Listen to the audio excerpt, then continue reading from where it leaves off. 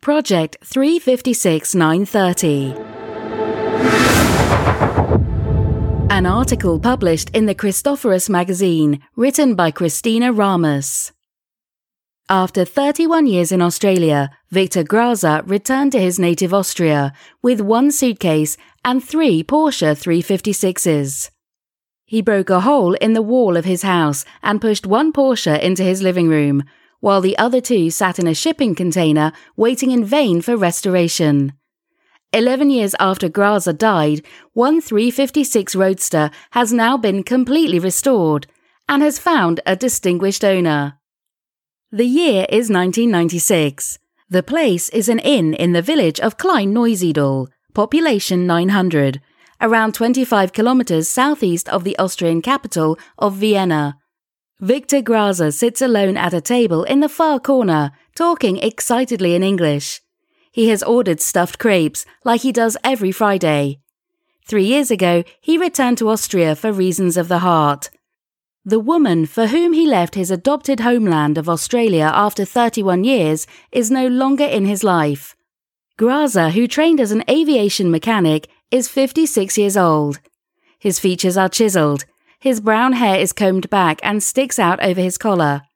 He's wearing blue overalls, and his jacket with a Trans-Australia Airlines logo is slung over a chair.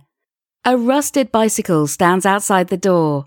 Cigarettes lie on the table to his right, and to his left, a car magazine that he leafs through while engaging in conversation with himself. Auspicious encounter. The son of the inn's owner sits a few tables away, observing Grahser. Rudolf Schmid is in his mid-20s and has recently returned from a vacation in Australia. The young man doesn't wait too long before addressing the loner in his village in English. The two quickly find common ground, down under, and their first conversation leads to many more. Nearly every day, Grahser sees Schmid driving a red VW Beetle past his house in the neighbouring village of Fischarment and waves to him from his front yard, and on Fridays the two often meet at the inn. Schmid helps Porsche fan Grahser obtain replacement parts and listens to the older man whose stories mostly revolve around Porsche. 8 years go by before Grahser invites Schmid to his 2-story house. He wants him to see something he has never shown anyone before. And bring your camera, he adds, knowing that Schmid is studying photography in Vienna. The next day, the two of them stand in Grahser's living room in Fischarment. "Here we go, my friend," says Grahser, pointing to the heart of his home. Schmid can hardly believe his eyes. A Porsche 356 Speedster stands in the middle of the living room, with just one headlight and no floor or seats. The engine lies behind it, next to a pile of wood. "All right, now you can take pictures of me driving," says Grahser. "And where are we going?" asks Schmid. "I'm driving on the Great Ocean Road on the southern coast of Australia. You've been there, right?" replies Grahser. Without waiting for a response, he sits down on the metal frame of the unfinished Speedster, puts both hands on the steering wheel, and imitates the sound of the engine while calling out, "Second gear, third gear. See, the wind is blowing through my hair." He closes his eyes and turns the wheel to the left and right, shifts through imaginary gears, accelerates and brakes, all the while providing the appropriate acoustics. The dream of a museum.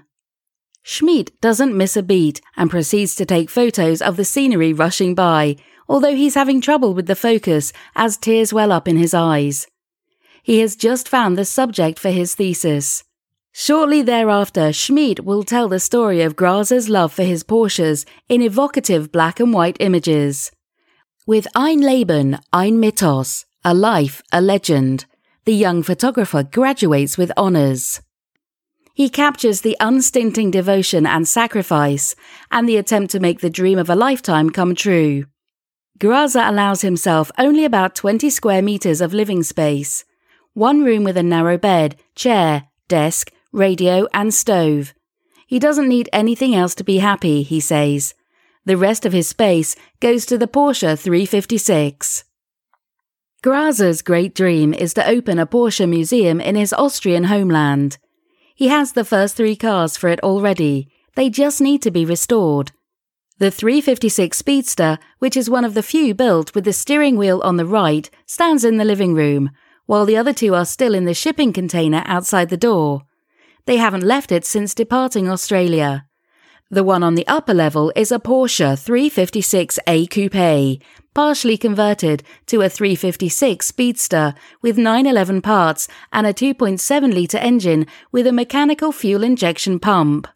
The one on the container's ground floor is Grahser's absolute favourite, a 1959 Porsche 356B Roadster with a 3-litre turbo engine from a 1977 Porsche 911 Type 930.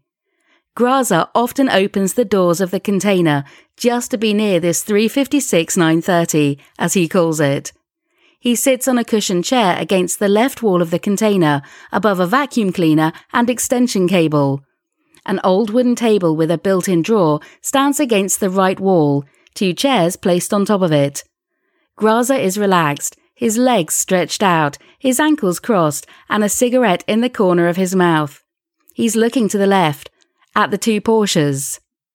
During this time, Grahser tells Schmidt a lot about Australia and how he bought the first damaged 356 Roadster in 1981.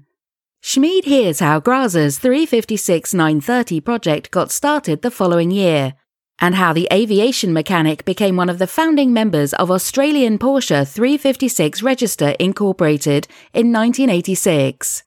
After returning home to Austria, Grahser stayed in touch with his friends from the club, with letters flying back and forth.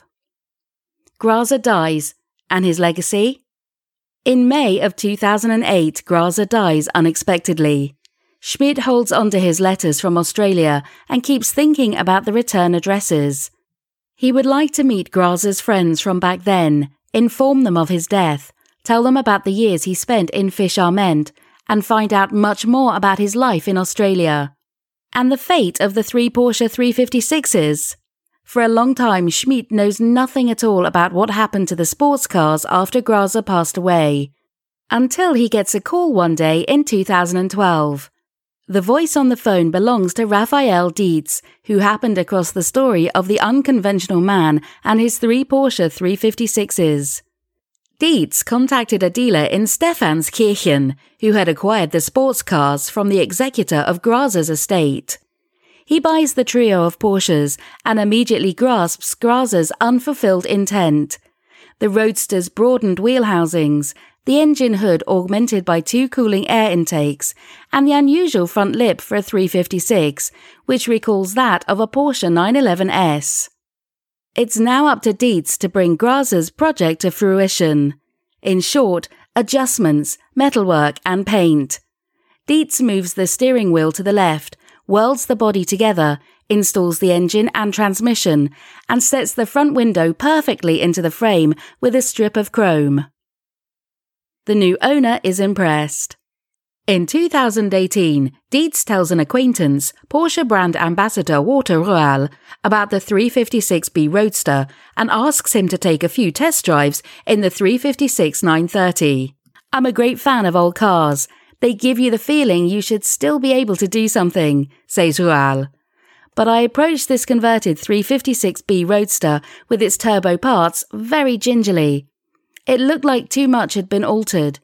So I was all the more astonished at how perfectly balanced it felt right from the start of the first test drive. The low lip in front, the heavy engine behind, 260 horsepower. It drives smoothly and precisely, and it's a lot of fun." Roal, a 2-time rally world champion, now owns the car that Dietz christened the Porsche 356 3000RR. 3000 refers to the engine displacement. RR stands for Roal Roadster. Its exterior is slate grey and its interior is red. Its engine cover sports Roal's 4 victory badges from the Monte Carlo Rally. A 911 steering wheel with a 356 rim has been installed. Even the instruments are reminiscent of a 911. For Viktor Grahser, the 356 with 911 parts was intended to be his super Porsche. That was his lifelong dream.